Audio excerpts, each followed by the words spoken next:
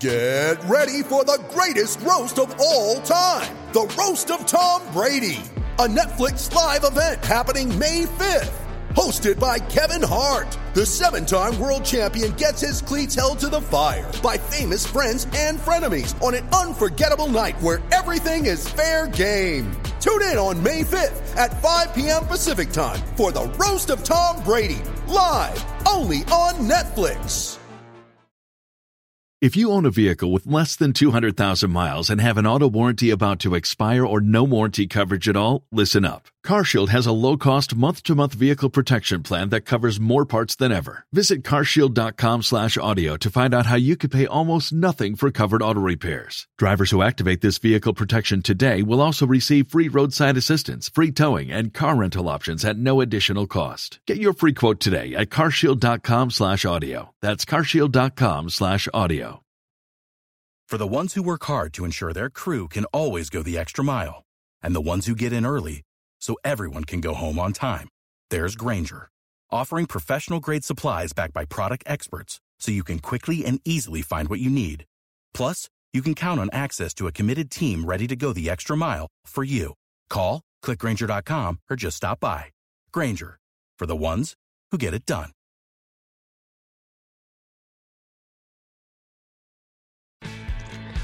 Ben, absolute pleasure to have you on the Strattycast. You know, we were not the most consistent of Manchester United podcasts in recent years, but this year we've given it a real go and the listeners are really up. So after putting it out there where I was going to speak to you, they're delighted to hear you're on the podcast. It's great to be here, Dale. It's great to be here. I've done plenty of these during the lockdown since last March. So, they've always been really enjoyable. So it's a pleasure to be here. I guess in many ways too, a lot of people are doing more of these kind of interviews. It's kind of a coping mechanism at this stage during lockdown, isn't it? Yeah, it is, and it's a coping mechanism for us as well. You know, it's just a really, really strange time to be living in, and I suppose it helps to keep the link when people can't get into stadiums and they're only watching, football when it is on the TV. And I know obviously we went through a period from last March to when it restarted again in June when there was nothing happening at all. So it's a coping mechanism for everybody, and it just helps to keep that link between the clubs and the supporters. And it isn't just Manchester United that have done it, I'm sure. So it's been a really, really good tool in that respect. To go back to your story with Manchester United, take us back to how you joined the club, because I realised you were with City beforehand, weren't you? I was with City, as Ryan Giggs was in the early stages of his teenage years, and I played for, as Ryan did, I played for Salford Boys, and Salford Boys' home ground was just like a 50-yard walk from where the old training ground was at the Cliff in Lower Broughton in Salford. So you very, very often got a lot of people coming down to watch us from Manchester United when we were playing there on a Saturday morning. And then one evening I came in from school on a Friday. I was 14 and I had a pal of mine there with me. We always used to sort of take it in turns. He would stay at my house, I would stay at his house, alternative weekends. And it was my turn to stay with him.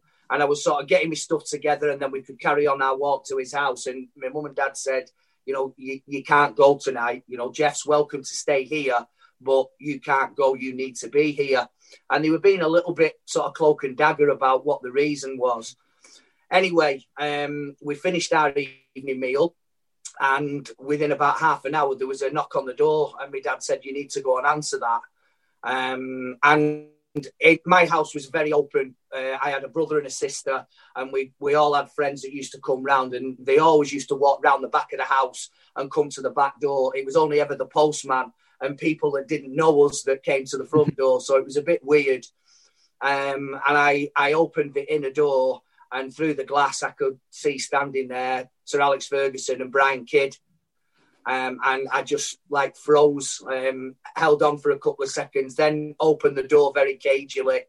And, you know, I was greeted with the pair of them, and my mum and dad were then over my shoulder behind me and ushering them inside the house. And they were there to come and discuss me joining Manchester United, either then or certainly when I left school at 16, which was still another 2 years away.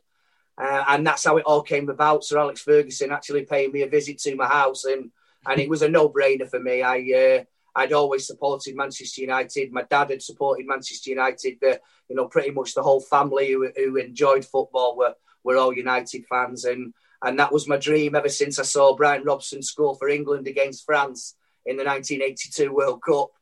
So to see the manager and the assistant manager, what would be Brian Kidd, standing there was surreal, to say the least.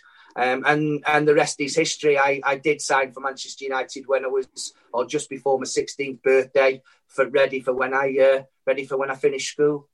That's how it happened. Did you take a slagging from your mates at City that you were having? Well, I took a slagging from my mate at the time, because the lad who was with me, my best at the time, Jeff, he was a City fan and a staunch City fan. And I seem to remember them having him and Alex Ferguson having a little bit of banter in my hallway about the fact that he was a City fan. And yeah, it was just an incredible evening for me, and obviously one that I will never forget. Unfortunately, as well, with your story, it comes a bit of heartbreak as well, with the injury you suffered against Blackburn and how that totally disrupted your career. What I wanted to ask, Ben, if you don't mind, is when you were coming through at United, you were considered the star of that class in '92, with some great players in there. How was it for you after the injury, learning the damage you had done and then seeing those boys kick on, if you get me? Yeah, I mean, I think first and foremost, it needs to be said that, and I've said it on record many, many times before, that despite what happened to me, Dale, those lads that I grew up with were always going to make themselves big names in the game. You know, David Beckham, Gary Neville, Paul Scholes, Ryan Giggs had already established himself as a first team player by the time he was 17. Nicky Butt. And then there were others as well that you forget that left Manchester United at a fairly early age, but still went on and had fabulous careers, like Keith Gillespie, who played, you know, numerous times for Northern Ireland and played for Newcastle and Blackburn, Sheffield United. Robbie Savage, who played for Leicester and Blackburn and Derby, all in the Premier League. You know, these lads, when you have a mix of the talent that they had with the fact that they were willing to learn, with the coaches that we had under Eric Harrison, obviously Sir Alex Ferguson, Jim Ryan was there. You know, we had an endless list of talented coaches. And when you have a blend like that, then you are going to get success. Ferguson had the belief in those players.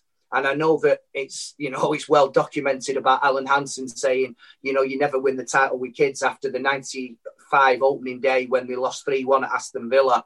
But he knew that these lads were going to come good, and they came good a lot quicker than probably he thought they might, because that season they went on and won the league. So I think it's important that people understand that I'm not bitter about what these lads had. I mean, I went to the Champions League final in '99, and I was the first in the queue to congratulate them on what a spectacular feat that they'd managed to achieve, winning that treble, and how far they'd come from the days that I was playing with us, and how hard they'd worked. And nobody was more proud of me than my friends, if you like, that had gone on and done this magnificent thing. So I think that's always important, that I do get that across, that as much as I envy them and as much as I would love to have measured myself had the injury not happened, about where my career might have gone and what I might have been able to achieve,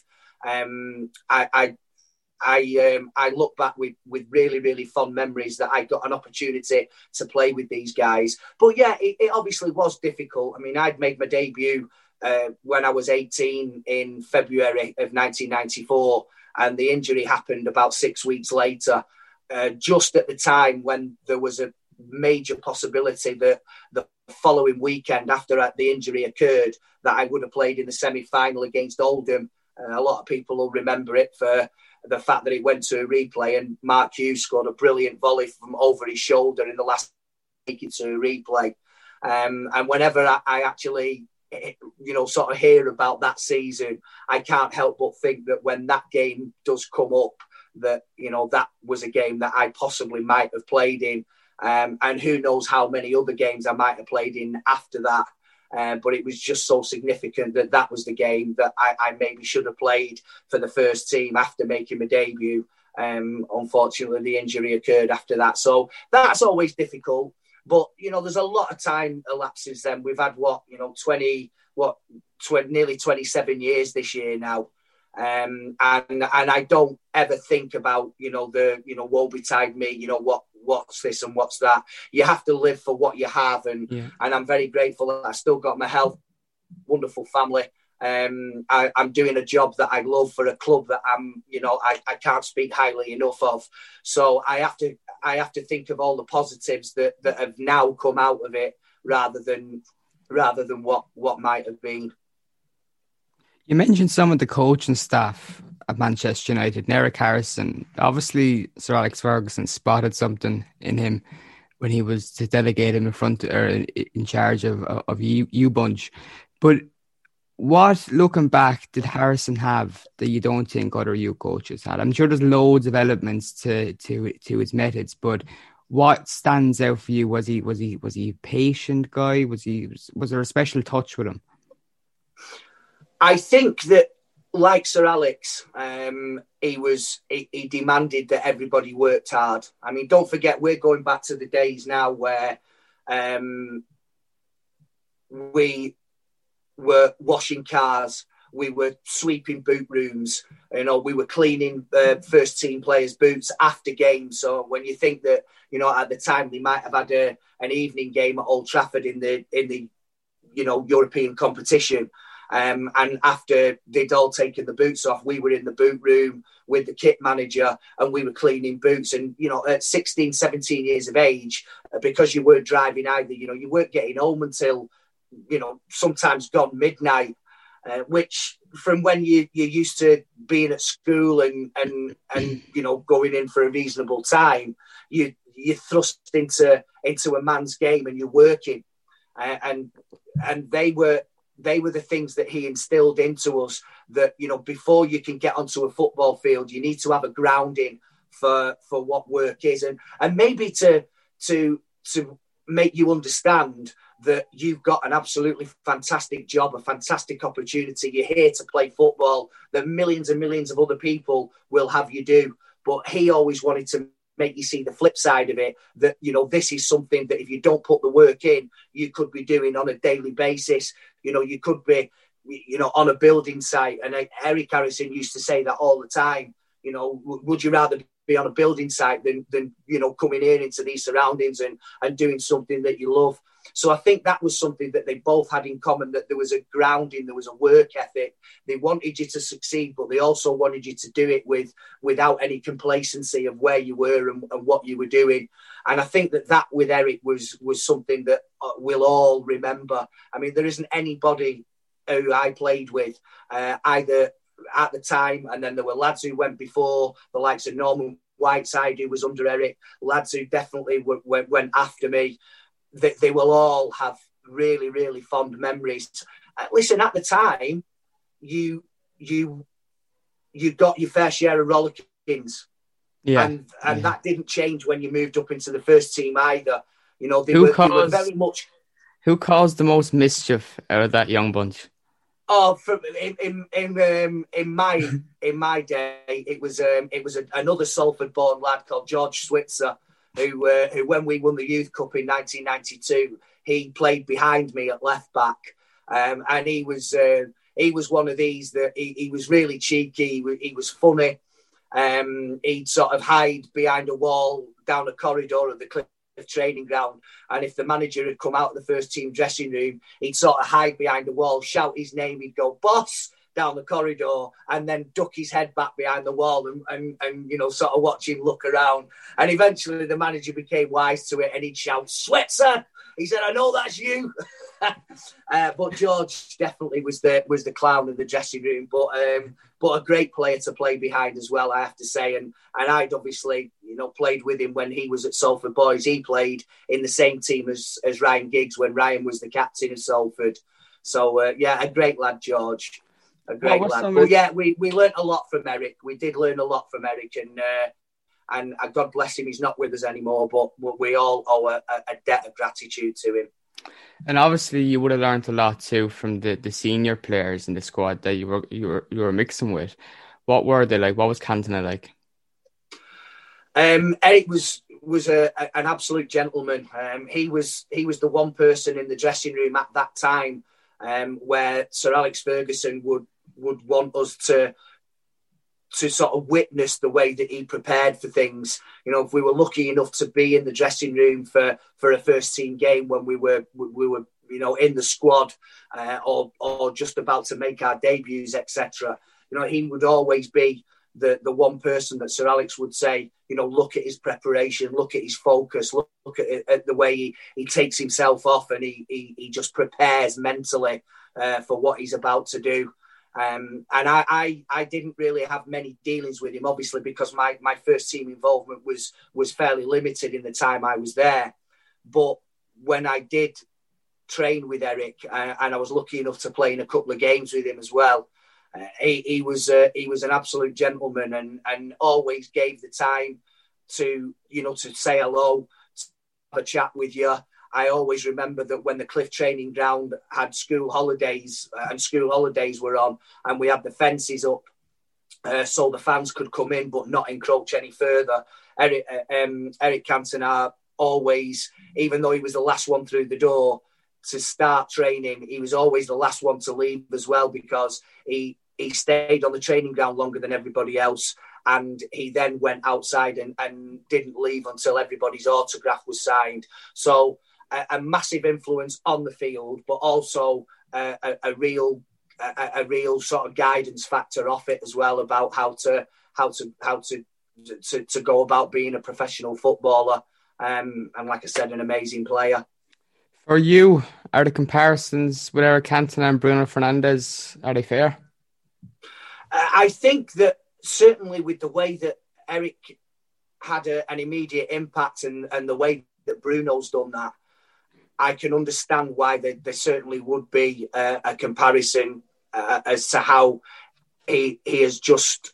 I'm not saying he's done it by himself, but certainly you do get an impression that one person and just that one person can come in and lift a whole side.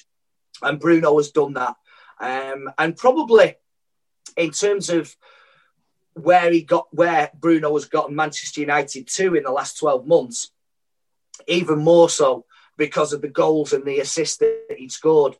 As much as Eric scored some extremely important goals, and won games by himself, I think Bruno has done that in his first season, even more than Eric. So I think there are definite comparisons that are very much justified. Bruno has scored, I think it's like 27 or 28 goals. He's had a huge amount of assists as well, more than any of the top 5 leagues in Europe. And that is not easy to do when you're coming into a club like Manchester United, because you see many players that come in with huge reputations that just don't live up to the hype and are not able to cut it at a club like United. But Bruno Fernandes, like Eric Cantona, like Wayne Rooney did when he came in, I think it's important not to forget what he did on his home debut when he scored the hat-trick against Fenerbahce. And obviously we know what he went on and did. So, yeah, there have been players that have come in, but certainly those three, I can understand why there will be a comparison drawn with all of them. Psychologically, you'd have to wonder what it is. That you mentioned Cantona, you mentioned Bruno Fernandes, Wayne Rooney as well. The players that just seem to fit Manchester United. There's been several big names in recent years and beyond that have come in with big fees and just couldn't do it. You go back to Varane. He was signed and people thought he would have been much better than what he was. He just could not replicate his form for Manchester United. The club was I don't know, is it too big or what it takes for that person? But Wayne Rooney is a perfect example, as a kid as well, to break onto the scene and to really kind of demand his place. It's I don't know what it is, but there's something in it. But Ben, at the moment, you mentioned you love the job you're doing now with MUTV and commentating on games, and you do a really good job at that. How much do you enjoy commentating on the youth games? Does it give you that kind of extra interest in the youth games that you probably wouldn't have now if you weren't at the game?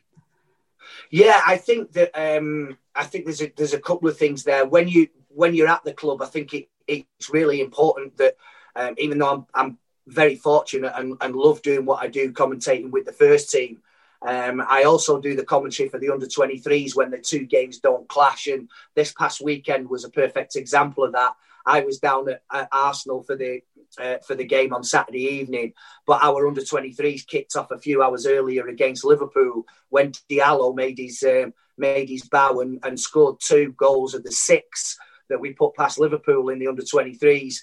And I under normal circumstances would have done the commentary for that game. But I had to miss that. I've done a couple of commentaries for the women. I will, when it does resume, do the commentary for the FA Youth Cup, and that is something that obviously in my first year with the lads that I've already mentioned, that will always hold a special place. And I really do feel as though the FA Youth Cup is something that Manchester United hold very, very dear. Before we won it in '92, we haven't won it since the 50s or the 60s. It was getting on for 30 years anyway. We're going through a bit of a break now, aren't we? As well, it hasn't been. Yes, since we are. 2011. It was Paul Pogba's team, Jesse Lingard's team, Will Keane's team. I think it was in 2011. So Tunnicliffe as well. Sorry. Tunnicliffe and Norwood. Yeah. Norwood was there as well. Yeah, Oliver Norwood. Yeah, so it's 10 years.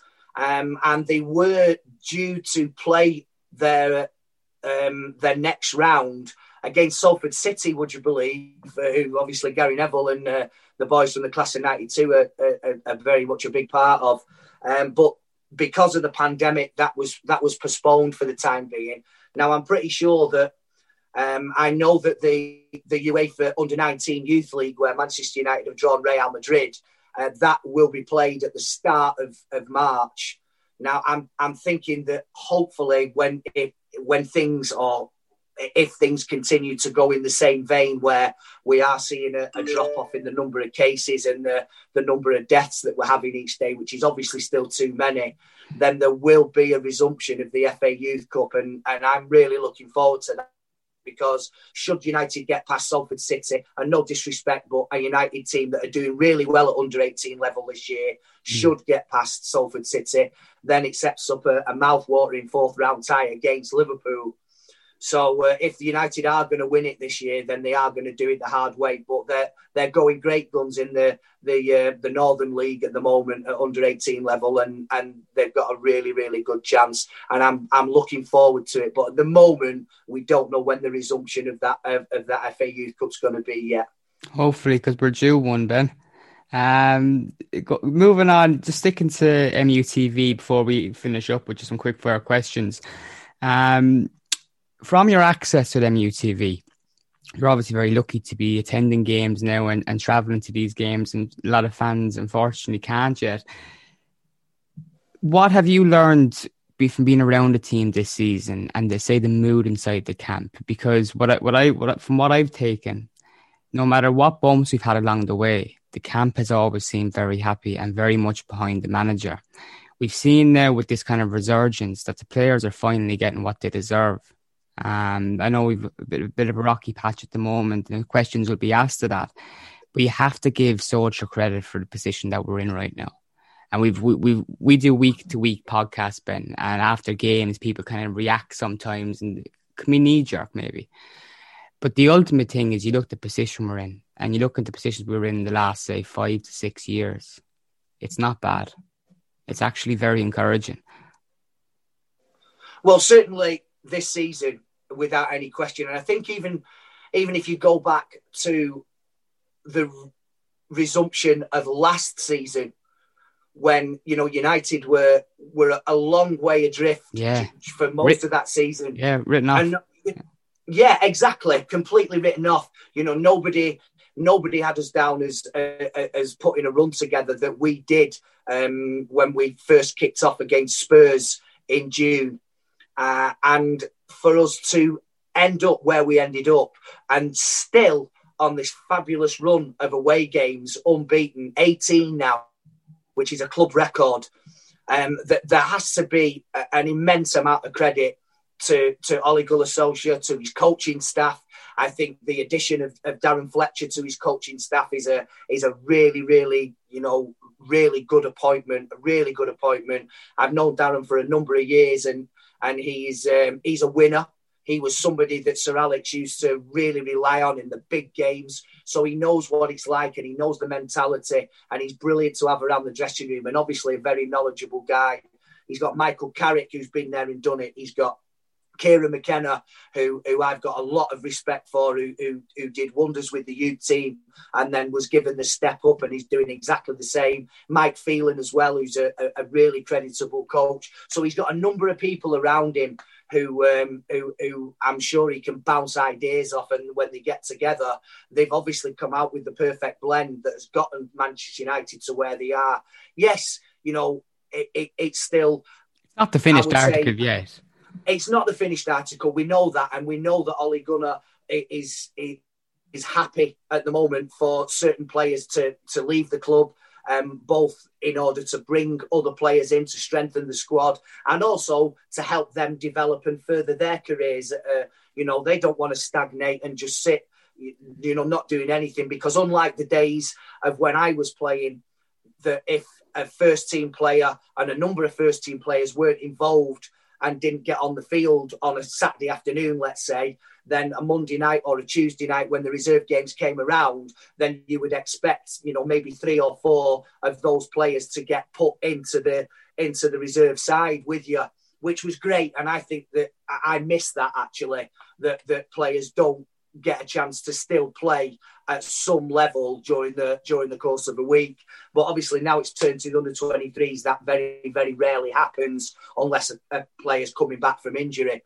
So he has done a remarkable job to get Man United where they are. And like I said, it's not the finished article yet. And we know that because we've had a couple of... the result against Arsenal, actually, at the weekend wouldn't have been a bad result, considering how they've had a bit of a resurgence. But if you couple that with the fact that we lost and didn't play well at all against Sheffield United last Wednesday, then it turns a 0-0 draw at Arsenal into not a great result. And obviously you end up dropping 5 points out of 6.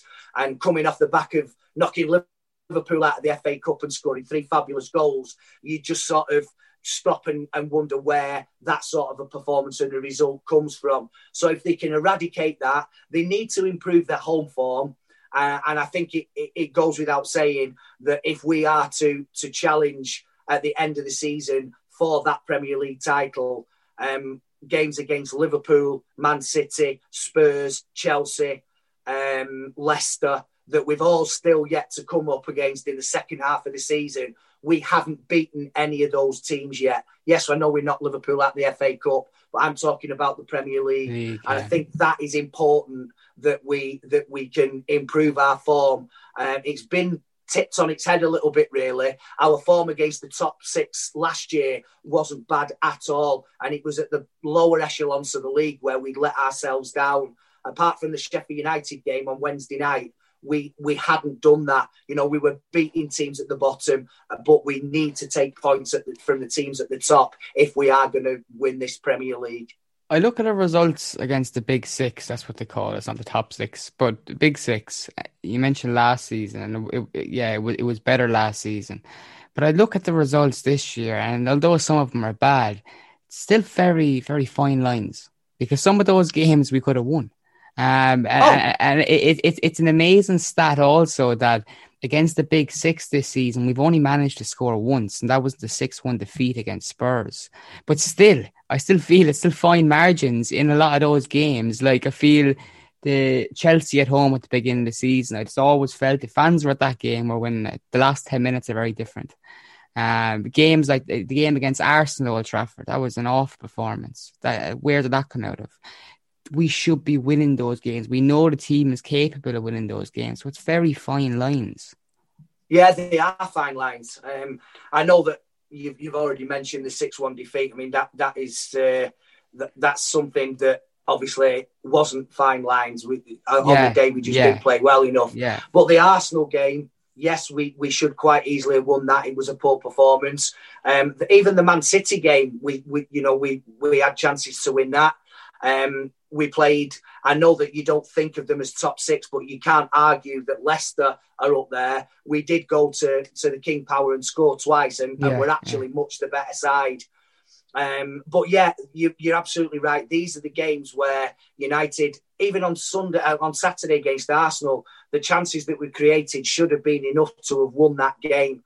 And it's great that we're still creating them, don't get me wrong, but creating them and not finishing them, like you said, they're fine lines. Yeah. And we could quite easily won 2 or 3 of those games by a single goal margin. But the fact of the matter remains, we didn't score goals, and we drew 2 of those games 0-0 against Chelsea and against City. And we drew 2-2 with Leicester, lost to Arsenal. And obviously we drew with Liverpool as well. So, we do need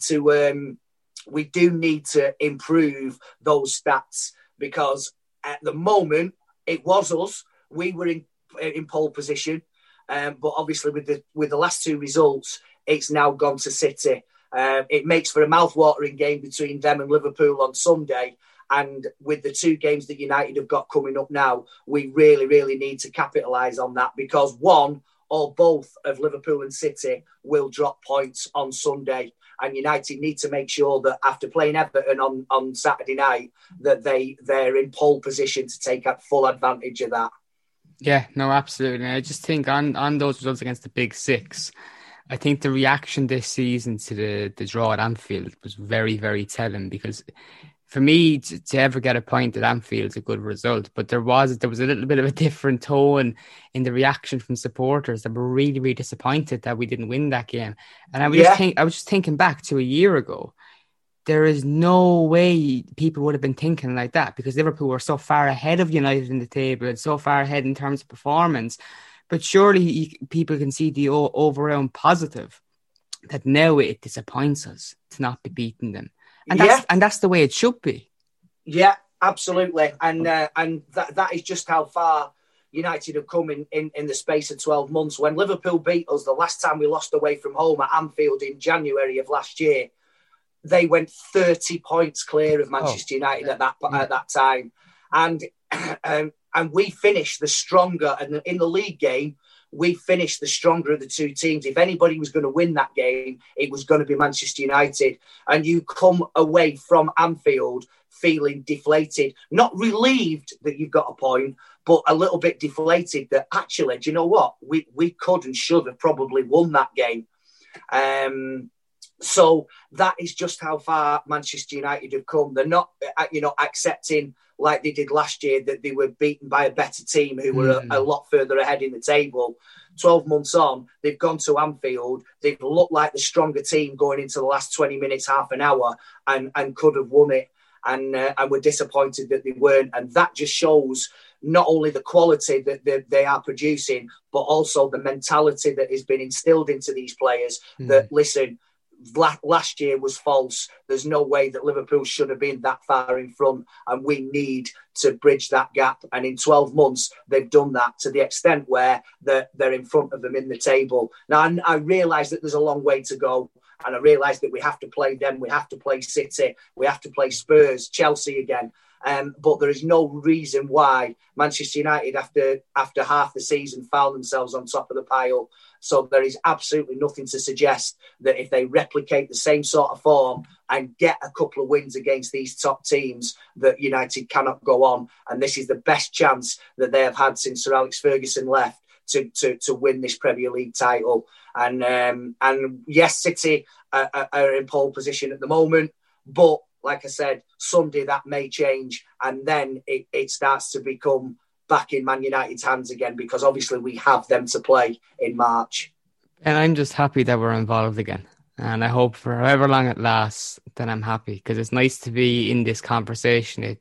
It's not so nice listening to Sky, whoever, bang on every year about how many points City and Liverpool are racking up, and we're not even in that kind of mix. Do you know what I mean?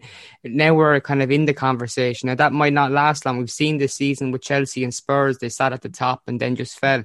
Hopefully that won't be the case with us. I think we've enough good players to ride out what we're kind of seeing as a bit of a storm at the moment, and hopefully that starts with Southampton. Ben, before I let you go and carry on with the rest of your morning, a few questions sent in from listeners.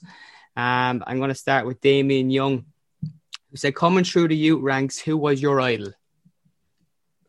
Brian Robson. Yeah, Brian Robson was somebody that I'd watched. I've already mentioned when he scored the goal against France in the '82 World Cup, and then less than 10 years later, I'm walking through the Cliff training ground and coming down the stairs as I'm going up the stairs is Brian Robson.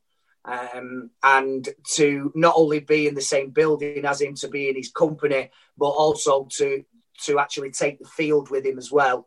He was actually playing when I did my knee in 1994. So he was somebody that I'd idolised. I mean, going through the 80s, it's difficult to call Manchester United a one-man team, but when you think of somebody that just drags your team to cup finals and to getting close to winning the league, he was the one man that did it. And then to actually be on the same pitch as him and in the same dressing room as him was surreal for me. But always Brian Robson was the player for me. Would you say throughout the class of '92 that was a common view, that Brian Robson? Yeah, I would certainly say so. Yeah, I don't think that there was. I mean, I know that Gary Neville, for example, he always used to include Norman Whiteside when he spoke about Brian Robson as somebody that he always looked up to. And I think that was because of how early he made his debut for Man United, and the fact that he was the youngest ever scorer in a World Cup, or the youngest ever to play in a World Cup, and the youngest to score in a cup final at Wembley. So, Norman Whiteside was up there. Paul McGrath was another one for the lads who played as defenders. So we all had different ones that we aspired to and that we idolised. But I think everybody would have mentioned Brian Robson. Except what Jamie Carragher said a few years ago. Growing up, my idol was Gary Neville.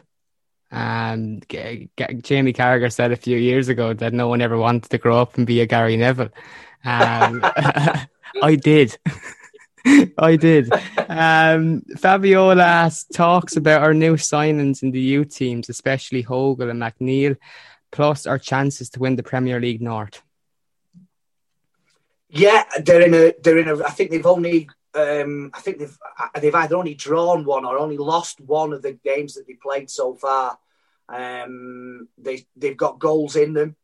The new signings that have come in, maybe not for under 18 level. You mentioned Joe Hugill. I said Diallo scored 2. Well, Joe Hugill scored 4 against Liverpool on Saturday. He's scoring goals for fun. Yeah, he's done extremely well, and I've watched him on numerous occasions in the under 23s, and he is a number 9. He wants to be a number 9. He wants to get in the box. He wants to score goals. That's all he's interested in, and obviously that's coming good for him at the moment.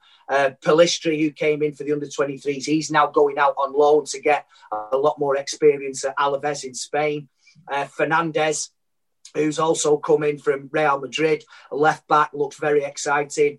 And obviously Diallo, that a lot of people are talking about because of the money that was spent on him, because we've had to wait for him till January for him to come in from Atalanta. But he plays his first game for Manchester United and scores 2 goals. And not only that, but takes a Panenka penalty as well. So he's obviously a lad with not just a lot of talent, but a lot of confidence. And if you've got that, you need an air of an air of arrogance about you to play for Manchester United, an air of self-belief that this is not going to be too big for you.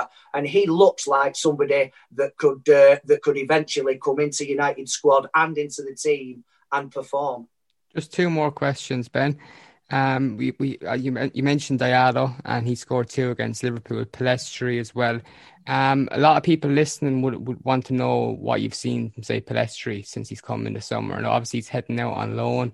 But in the youth teams, what have you picked up from his performances?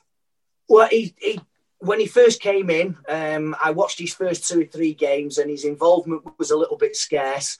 But then over a period of time of watching him, he developed the ability to sort of phase out what it was that was sort of holding him back in the first place. And that's obviously going to be down to the coaching staff, Neil Wood and Nicky Butt, who are doing a fabulous job there. And he started to run at players. You know, he was brought in as a wide player that was exciting to watch and that wasn't afraid of taking players on. And I think that the old-fashioned winger, if you like, is a bit of a dying art in football at the moment. When you think of when I first joined the club, and you had the likes of Ryan Giggs and Andre Kanchelskis and Lee Sharp, you know, exciting players that wanted to square a fullback up and beat players and be exciting. And Pellistri started to look like one of them. And not only that, but there was an end product as well. He started to score goals. And I think that him going out to Alaves is a way and a tool for the coaching staff at United, for him to go on and improve that and get the experience playing first team football in Spain, where he's going to be comfortable because the language is there. And I think that he can actually speak the language. His English is good. But I think that for him to be able to relax, going to Alaves and playing first team football is a way for him to further his education and to come back a better, stronger player. So yeah, he's been really good, and hopefully when he comes back, which will be the summer now for pre-season, he'll be even better. Finally, Ben, I want to get your thoughts on Phil Neville taking over the managerial position at Inter Miami with David Beckham. I suppose obviously you wish Phil all the best in America, but were you surprised by the news? Did you think back years ago that 2 of your youth teammates would be taking over Major League Soccer? No, I didn't. But listen, Phil has cut his teeth into management. He had a difficult time of it when he went with his brother to Valencia. But I think that gave him the taste, and he's done a super job with the England women's team. And I know that it would have been a difficult decision for him when he'd already decided that he was leaving, but after the Euros. But the temptation, obviously, to link up with one of his ex-teammates, which is going to be a really exciting project when David takes into Miami, you know, and really has an assault on the MLS. And he's got somebody in with the knowledge of Phil, with his ability to be able to manage as well. And yeah, of course, I wish him all the best. He's an absolutely fantastic lad, completely different to his brother, but a very, very knowledgeable guy. And yeah, I wish him and David and Inter Miami, you know, the best of luck for what is going to be their forthcoming season, which will start the beginning of next month. It's never too late to send a text message and try to get the assistant manager's job. Or Ben, absolute pleasure having you on the podcast. Really enjoyed it. How can people follow you on Twitter? What's your username? Do you know what? I haven't actually got a clue what my username is. You're asking me on the top, but no worries. What I'll do is I'll stick a link in the description of the podcast. Yeah, stick a link in. Yeah. You. Brilliant. You took me by surprise there, Dale. I'm not too sure myself. No problem. I thought that was the easiest question. And it was the one I couldn't answer.